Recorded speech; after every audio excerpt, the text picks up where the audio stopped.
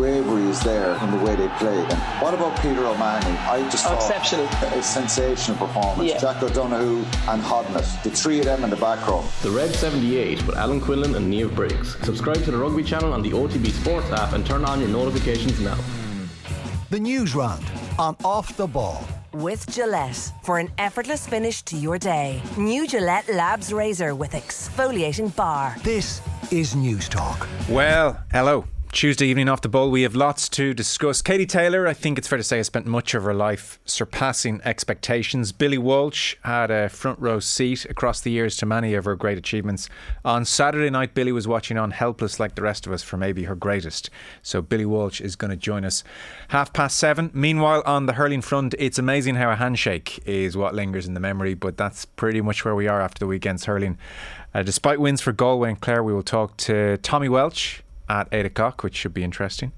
Plus the All-Ireland champions taken out in the football. Conlith Gilligan will talk to us about Derry Tyrone, a first win over Tyrone since 2006 for Derry. Plus, busy football show, Villarreal, Liverpool. We have Dan McDonald here in studio. We have Adam Pope of BBC Leeds checking in as well. 53106, the text number. We are at Off the Ball on Twitter. Mick McCarthy here in studio. Hello. Hi, Joe. And Richie McCormack. Hello to you. Evening, Joe. How are you? That was quite the moment on Saturday morning at Madison Square Garden. I thought you were going to talk about Georgie Kelly's goal for Rotherham on Saturday afternoon, which is almost equally as miraculous. But, Sunday morning. Yeah, I guess we'll talk about the boxing if you have to, Joe. God, it was amazing, wasn't it? Like, it's one of those fights where you have goosebumps before there's like even a punch thrown, and then the punches thrown only serve to add to the sense of occasion and the sense of brilliance and wonder at what you're actually watching unfold, because it was like, we very rarely get to see two fighters absolutely at the peak of their game, or two combatants, or two teams who are like absolutely head to head, peak of their powers, going head to head. And that's what we got to see play out on Saturday night, and that's what made for the drama of it all, because like neither one of them were taking a step back, and how Katie managed to come through that round 5 and still kept coming forward and was coming out before Serrano before the start of each round. The mental toll that took on the Puerto Rican should not be underestimated. But by God, what a great fight. It's kind of interesting when Katie Taylor was standing between rounds initially. And so it seems, reading different pieces, that her calf injury over the last 8-9 months has been far more serious than we realised. So she admitted on an American podcast ahead of the fight, I hadn't quite seen it, but that for the Jennifer Hand fight and the Sharapova fight, September-December respectively, she was fighting with the torn calf. So there was a degree of not sitting down, not letting the thing seize up between rounds. I would suspect then at a certain point in that fight, just sit the hell down. Because you need this minute. Yeah, let's just take this minute. I'm looking forward to having Billy Walsh on, because he would never have been, I suspect, ringside, largely because of the amateurism of Taylor's early fights. He would never have seen her take that punishment. No, absolutely not. And I don't Eric think she's Donovan ever taken that kind of punishment, to be honest. And Eric Donovan previewed the fight for us brilliantly on Wednesday last week, and he was certainly making the point that, look, Taylor needs to fight like an amateur here. She needs to be in, she needs to keep moving. She can't afford to take the concussive power. That phrase sticks in your head when you hear it. He can't take Serrano's concussive, she can't take Serrano's concussive power, is what he said. And so when the fourth round started to edge in that more concussive blow territory, I was thinking, let's just get back to being an amateur again. And then when it was being unloaded in round 5, I thought, well, she's done here. So I suspect Billy thought the same. I suspect lots of us did. I wondered if the referee was going to stop the fight at that stage.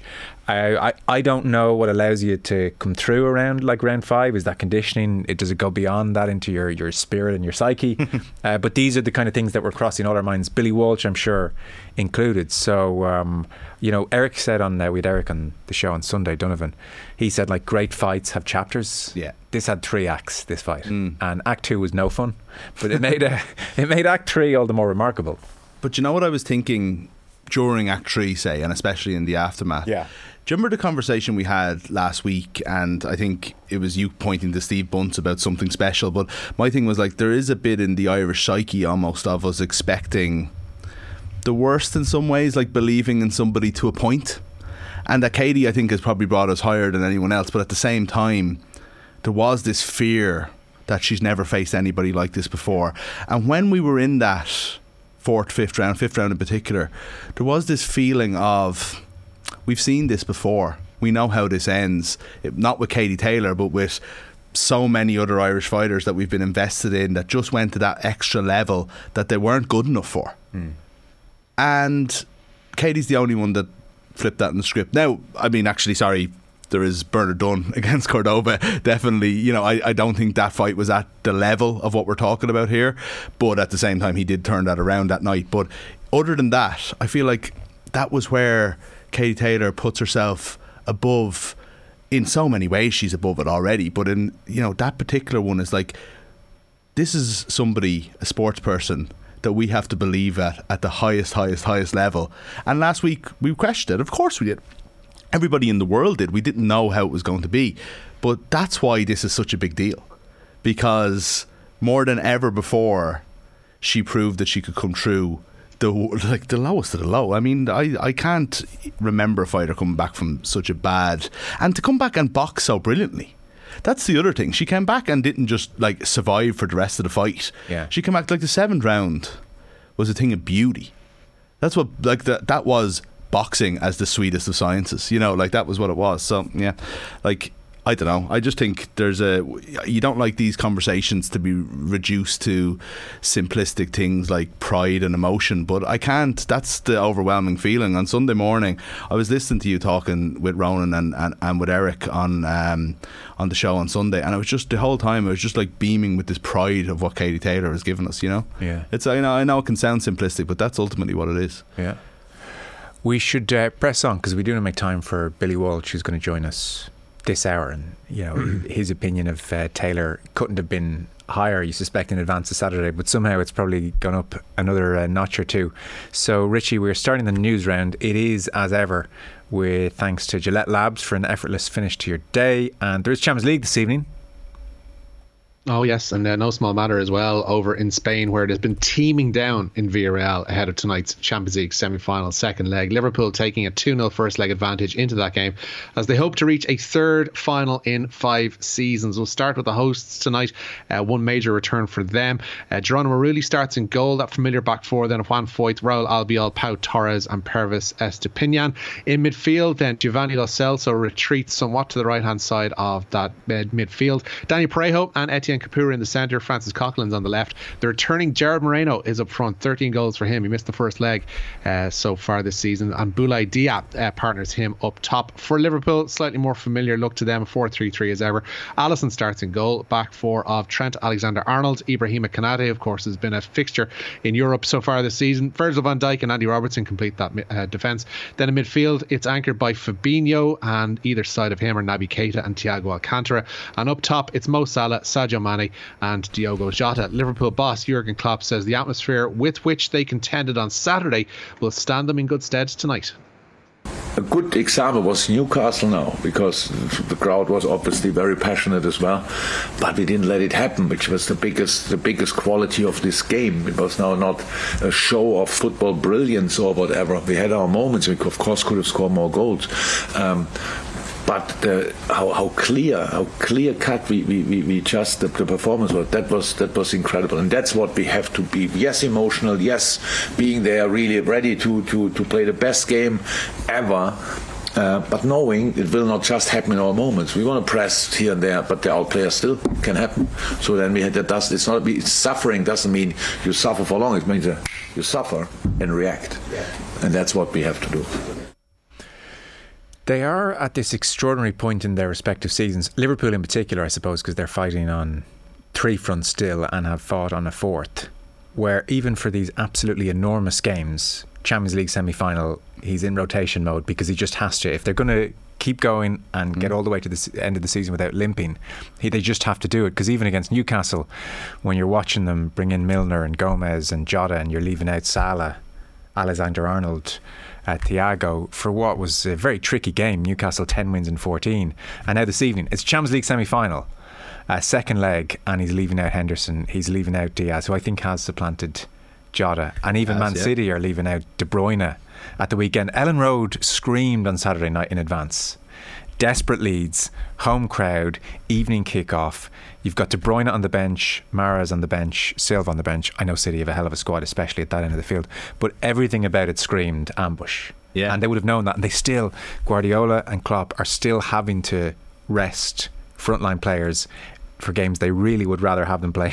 Yeah, absolutely, of course. Yeah, but it just shows you it's the squad depth, and also it's what sets these two teams apart. And they did it obviously in 2019, where it was unheard of for teams to go and win every you thought there'll be twists and turns to come, and there never was. They just kept winning all the games, and they can do this. Like they're going to meet in the Champions League final. I'm almost sure. Liverpool are probably going to go and win the FA Cup beat Chelsea in the final, and they're probably going to win all their games in the Premier League, and City are going to win by a point. Yeah. And that shouldn't be us. Like, we shouldn't be suggesting that and sound sane. It's like that. It shouldn't be able to happen, and it's more than likely going to happen. And that's because you're right. I got a bit of a fright when I saw the Liverpool team on Saturday, but they were well good enough. Those players that they're bringing in are really, really good players that would be on nearly any other team. The last time I remember this kind of rotation for games this big does go back to the treble year, when in FA Cup finals you had Sheringham and Solskjaer starting, and Nicky Butt was their only central midfielder left for the Champions League, so he wasn't even playing. I think Beckham might have been in central midfield against Newcastle. But regardless, there was incredible rotation in the last month. And I think City and Liverpool have reached that point where it just has to happen. It felt back then, though, it was more injuries and suspensions based. Now, maybe in the cup final there needed to be, because obviously they had that massive game in the last Premier League game of the season against Spurs, and they had the Champions League final. But it did, Scholes and Keane were obviously suspended in the there was injuries as well. Keane got injured in the FA Cup final. Did he? He had to go off injured. Yeah. Right. Okay. His ankle was trampled. I think it might have been Gary Speed, the late Gary Speed, who injured in the final from memory. But certainly, like York and Cole, you're rested. Nicky Butt, we're not risking you. It's an FA Cup final, and it'd be nice to win the treble. You don't lose that FA Cup final. But that's where Liverpool and City are now. So Kenny Cunningham in studio tomorrow for Real Madrid against Manchester City. Having that four as interchangeable as they were, though, was kind of quite famous at the time, that you could have Sheringham, Solskjaer, York and Cole, and not really lose anything no matter who you played. Yeah, that was a first. Liverpool are getting to that point now, and that's, you talk about where we, just a couple of years ago when they were as good as they are now, that was certainly their issue. If somebody got injured, Divock Origi was winning Champions Leagues for them. Yeah. And winning them well. No, absolutely. That wasn't meant to be a dig at Won't Divock Origi, but him. He's not going to be picked on a night like this. Whereas now we can say, Jota, Firmino, pop on in. So, Richie, more football this evening? Yeah, huge match in the race for championship promotion is underway at the Vitality. Bournemouth can seal a return to the Premier League tonight if they beat Nottingham Forest. However, a Forest win would take them above their opponents on goal difference, with one match of the season remaining. 15 minutes played at the Vitality. Still Bournemouth 0, Nottingham Forest 0. Sticking with Bournemouth, and their midfielder David Brooks says he's delighted after successfully completing treatment for cancer. The 24-year-old was diagnosed with stage 2 Hodgkin lymphoma in October, but says he's excited to start the journey back to full fitness and playing again after being given the all clear. So hell of a boost for Bournemouth heading into that game. Scoreless it remains. Yeah, absolutely. So the Croke Park talk is real, is it? Seemingly so, yeah. A rematch between world champion Katie Taylor and Amanda Serrano is being planned, at least, for Croke Park in October. That's according to The Independent, which reports that Taylor's manager Brian Peters is back in Ireland working on the project. Promoter Eddie Hearn is backing the bout at GEA HQ, but getting streaming network DAZN on board will be crucial in making the fight viable. Taylor, of course, beat Serrano in New York on Saturday night to retain the undisputed lightweight championship. Billy Walsh joining us in a couple of moments. So we have interesting news. Stephen Bradley, it looks now like, is heading to Lincoln. They've made a formal approach. You don't do that unless you're fairly confident, I would say. And there seems to be interest heading in the opposite direction as well. Of course, there was interest, it seems, last season from MK Dons, but this seems a little bit more solid this time round. Lincoln, as you mentioned, making that formal approach for Bradley. The English League One club sacked Michael Appleton at the weekend following a 17th place finish in League One. Should Bradley decide he wants to leave Tala after 6 seasons, then Lincoln would, of course, have to stump up for a compensation package. It seems as assistants Glenn Cronin and Director of Football Steve McPhail could also follow suit and head over to the League One club. Oof. Wow. Ouch. Wow, that's actually a big add-on there to that story, isn't it? Yeah. I'd be interested to hear what Dan has to say about this, obviously, because Bradley in himself and what happens to Rovers is very interesting.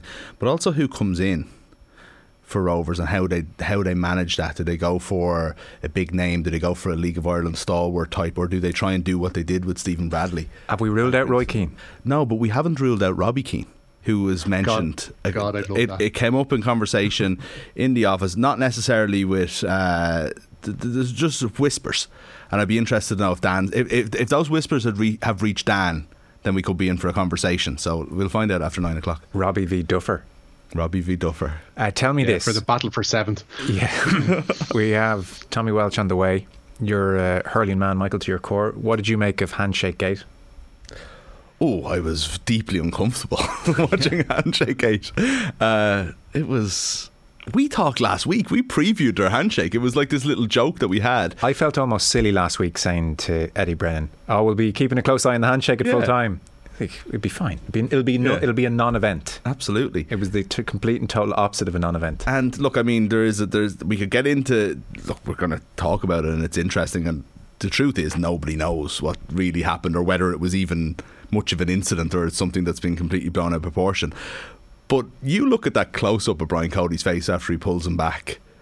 It's not nice. No. You know, I'm trying not to go too far on this because, as I said, we don't know. But like that's the best I can say. It's like really unpleasant or something. So, you know, you hope that it was just a momentary thing and things have passed. But, you know, given what's happened in Henry Shefflin's life in the last couple of months, and given what you know, all the history between those two, I really didn't like it, I have to say. I just found it very disappointing. Yeah, I'm the same. Yeah. So I think a huge part of it, to be fair, is we've just lost the match in the most heartbreaking and potentially unfair manner in Cody's view, and he's making his way towards the referee is what's happening, and Shefflin calls after him, and that's when it happens. So look, if it's a 15-point win, then I think you get a very different Cody. Also, people are saying, well, is this, you know, Cody disagrees with Shefflin going to another county on some principled kind of a stance. This is goes against the grain of GAA ethos. That is absolutely not it. I mean, when Eddie Brennan of Laois went up against Cody, it was warm handshake, warm smile. So this isn't a... Going to Laois isn't trying to usurp Kilkenny, though. Going to Galway, their biggest rivals in Leinster, is a big move. No, I accept that, but I'm just saying this isn't a principled, thou shalt not go to another county as a Kilkenny man. I hope not, because that would make it... But it can't be if he's friendly towards Brennan when Brennan's the Laois manager. So I'm saying it's not that. Again, Laois aren't a... Laois. Yeah, so that makes it a more... you're challenging me kind of a thing. So it's not some principled ethical kind of... Right, as an overall sense. Yeah, okay, I understand what you're saying. Because I've seen it suggested, look, a GAA man like Cody doesn't think much of someone going to manage another county. It's not that. Now, going to manage a rival... Yeah, a real rival, yeah. That's different. Knock you off your perch. And the other thing out there, and it's been said by various people who would know, is that Shefflin was approached a couple of times to join the ticket and didn't, so maybe he sees that as something of a challenge. But I'm totally with you. If you can't park all that, given their relationship, what they've been through, then I don't know. And it was quite interesting that I thought it was cold at first glance on the live coverage, which didn't have the full handshake, bizarrely, by the way. Yeah. And so even then I kind of half quipped on Twitter, geez, this makes Cian McCarthy look like a love-in. But then a few hours later, when you see it on the Sunday game highlights... In fairness to the Sunday game, you could criticise them for a lot, but they did the handshake justice. Bloody right they did. Yeah. And I suppose it's the bit where Shefflin goes after him and then he's gone. So it's cold. You're like, oh, God, that's a pity. It's cold. Yeah. Fair enough. But then Shefflin's body is gone, and then you can see he realises... my hand is not moved. Yeah. And there's a tightening. There's a flicker of surprise and a kind of raised eyebrow, and he quick look behind him. And then slow motion, admittedly. But the look I was saying is it's withering, it's hostile, and I, to your point about, geez, are we all are we imagining things? Are we, reading too much into it? Of course we are. There's a degree of that. But you don't need to look any further than Henry Shefflin for the surprise, looking back afterwards and trying to process what he's just witnessed and going, what the hell is this? I've just played out the après match analysis of this in my head as you've been talking there, like the pausing of each frame, the circling of the eyes, the hold it there, the look at that look, Bill, look at that look, that's meanness, that's withering. Do you disagree? I don't know. I find the whole thing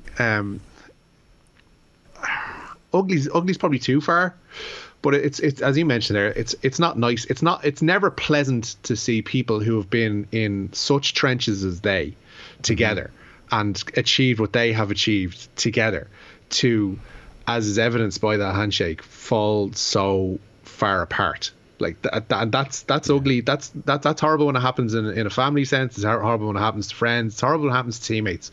And you always kind of figure that those two, because they're such, I guess, such even keel characters that you don't think that either of them has it in it to be vengeful or to be. Is Cody even keel? But in terms of manner, in terms of mood, like you'll never see him. We'll rarely see him red raw in the face and yelling and screaming or going off at somebody. So to think what's behind that. Yeah. Funny, I think what's behind that. I wouldn't describe him as even killed at all. No, I've seen him lose the head quite a number of times. I think we could probably talk about this again, but like there's an element of Brian Cody that's been praised for many years as one of his defining qualities is his ruthlessness. And I don't know whether, I understand why that is praiseworthy and why it's, led to so much success, but at some point that has to go past the point of being worthy and of being acceptable. Yeah. And I think that like at some point is like, what are you being so ruthless for? What is it all for? Is it to win 11 All-Irelands and be the greatest manager of all time in the greatest county of all time and so on? I don't think it's personal accolades for Brian Cody. I think it's about being on top and being the best, and I understand that, but it's still only a game. And I hate to say that as a sports show. It's like, it's not as if we don't take sports seriously, but it bloody well is. That's a human being that you've had a relationship with for 15 years. That's something that's changed in your relationship because he's gone to manage another team. Well, I don't know what it is. And look, of course we don't know what it is. That's again, there is a little bit of us projecting on what that is. I did think as well, though, I thought that there was an element of Cody thinking that he was being disrespected by Henry. That they shook hands. It was cold, but it wasn't unacceptable. As you mentioned, that was what you had seen, and he said, live "Oh, coverage, it was a cold." yeah. And then Henry kind of turned away, and I was wondering, was Cody like looking back at him and gave him that look as if to say, I wasn't done with you here, kid. Yeah. As in, like, who are you to turn away from me? You should. That crossed my mind. You never as well. said thank you. You never said well done. You never said anything. I wonder, was it something as simple as that? There was a momentary thing from Cody where he went, who the hell do you think you are? And it mightn't have been premeditated. It mightn't have been anything. And by the time he got into the dressing room, for all we know, they could have had a pint together. I know. It did cross my mind as well, to be fair to Cody, that he thought, hang on, you're being called with me here too. Like, come back here a second. That's it, yeah. So there's a bit of that as well. And of course, I accept before anyone points it out, we're all talking about this too much, but it's funny. Can we talk about more? Sorry, but at the same time, everyone's like, geez, we're talking about this way too much. What was anyone talking about on Sunday? If you're into sport, what were you talking about? Yeah, it was absolutely. That. What did you think of it? What was your reading it like? And anyone who's saying, move on, they were talking about it as well. Richie, sorry, we're running out of time, but we got to talk Ronnie. This was amidst a weekend of headline sport, which kind of dwarfs this, understandably. The snooker was so good. Yeah, I still contend that there's possibly no more fascinating a character in world sport than Ronnie O'Sullivan. You could dissect that man mentally every which way and still not get to what makes him tick. But he did claim a record-equaling 7th world snooker title yesterday. The Rocket withstood a spirited comeback from Judd Trump earlier in the day to complete an 18-13 victory at the Crucible. O'Sullivan cut an emotional figure after the win and was asked for the reason behind that by Rob Walker. I've been quite emotional the last 3 or 4 years, to be honest with you. I think as you get older you start to, but no, I don't know. It's just It's just how it is, isn't it? I don't know. I just weird, mate. Greatest moment of your career? One of. Yeah, I'd have to say probably the greatest, probably the best win of my career. I'd have to say that. Because I felt like I played all right. I felt like I played all right from start to finish, and I had to fight for it. And it's marvellous moment. Yeah. Yeah, I thought it was so. Did you watch much snooker? Oh yeah, I watched a bit of it. Yeah, deep dived in. I thought it was the just semi-final fantastic. was unbelievable. Yeah, it really is on the comeback. I don't know why, because it's always been available to me. And it's all the same lads that you've been watching for years. But like, it was amazing. Trump was so poor on the first session, and it was almost over. And then when he rallied on yesterday, God, long weekend, Joe. Yeah, yesterday when he rallied and made the evening session, suddenly very live again. It was amazing. And then, you know, Ronnie comes through. Trump's technique I'd never fully noted before. No, me neither. Explained it. Like, I've seen him win a world title actually, and but then I couldn't stop seeing it. Same. Yeah. So, whereby he starts by aiming at the left of the, or is it the right? Yeah, the right. He's a lefty. At the right of the ball, and then on the strike he moves back to the centre. So there's all kinds of movement going on there, which doesn't make sense. But he tried to straighten it up before, they were saying, and it ruined his game, so he couldn't. So he comes back. Ronnie comes through. It's an amazing moment. He joins Hendry. Hendry on commentary is so gracious, and he's saying, like, I'm honoured just to be on 7 with him, which is an amazingly classy thing to say. And then Ronnie O'Sullivan grabs Judd Trump and is whispering in his ear for, I would say, coming on 2 minutes. It just wouldn't end. So strange. Because he did it and you're thinking, this is a long hug. Yeah. And you thought that. And then a minute and a half passed. Yeah. And after you thought this is a long hug, and you're just kind of going, what is going on here? This is like really, really. And you're kind of thinking, Ronnie's such a strange character. You're thinking, is he doing this for a laugh? Like, who knows? Now, my 3 that I want to know what was said: Greg Norman and Nick Faldo, 96 Masters. Yeah. Ronnie and Judd Trump, Bill Murray, Scarlett Johansson. They're my 3. Richie, it was pretty impressive though. I mean, he said afterwards, you know, what's it like to be on 7 with Hendry, and, you know, are you happy to share with Hendry? And he said, I am for 1 year. So he's gunning for 8. He's odds on for 8, I think. I wouldn't put it past him to win 10. That man can keep going as long as he wants to keep going. Like I say, one of, if not the most fascinating figures in world sport, just for the sheer fact that you will never, ever, ever understand what makes him tick. The only thing that you can appreciate is that he's genuinely the best to ever pick up a cue, and I don't think that's in dispute anymore. I don't think the numbers even matter anymore, how many world championships. He is just a phenom. It's a joy to watch him play. It has been since day one, and you will tune in just to see what he does. And it's very few people across any sport have that kind of magnetism to just make you want to watch them. They don't even have to do it, and he could be sitting in the chair waiting for his next shot. You're watching him because he's just that magnetic and that good. And when he does get to the table, he can do some special things. It's amazingly his 30th world championship.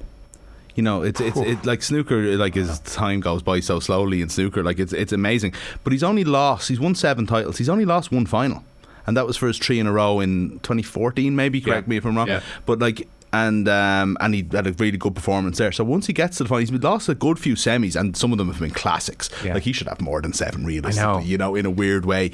But once he gets to the final, I think that says everything about someone as well, you know. He's amazing. I remember it was a gimmick when he started playing left-handed, and these days he just switches seamlessly as the shot requires. Yeah. Sometimes breaking off with his left hand. I noticed that a few times, Amazing.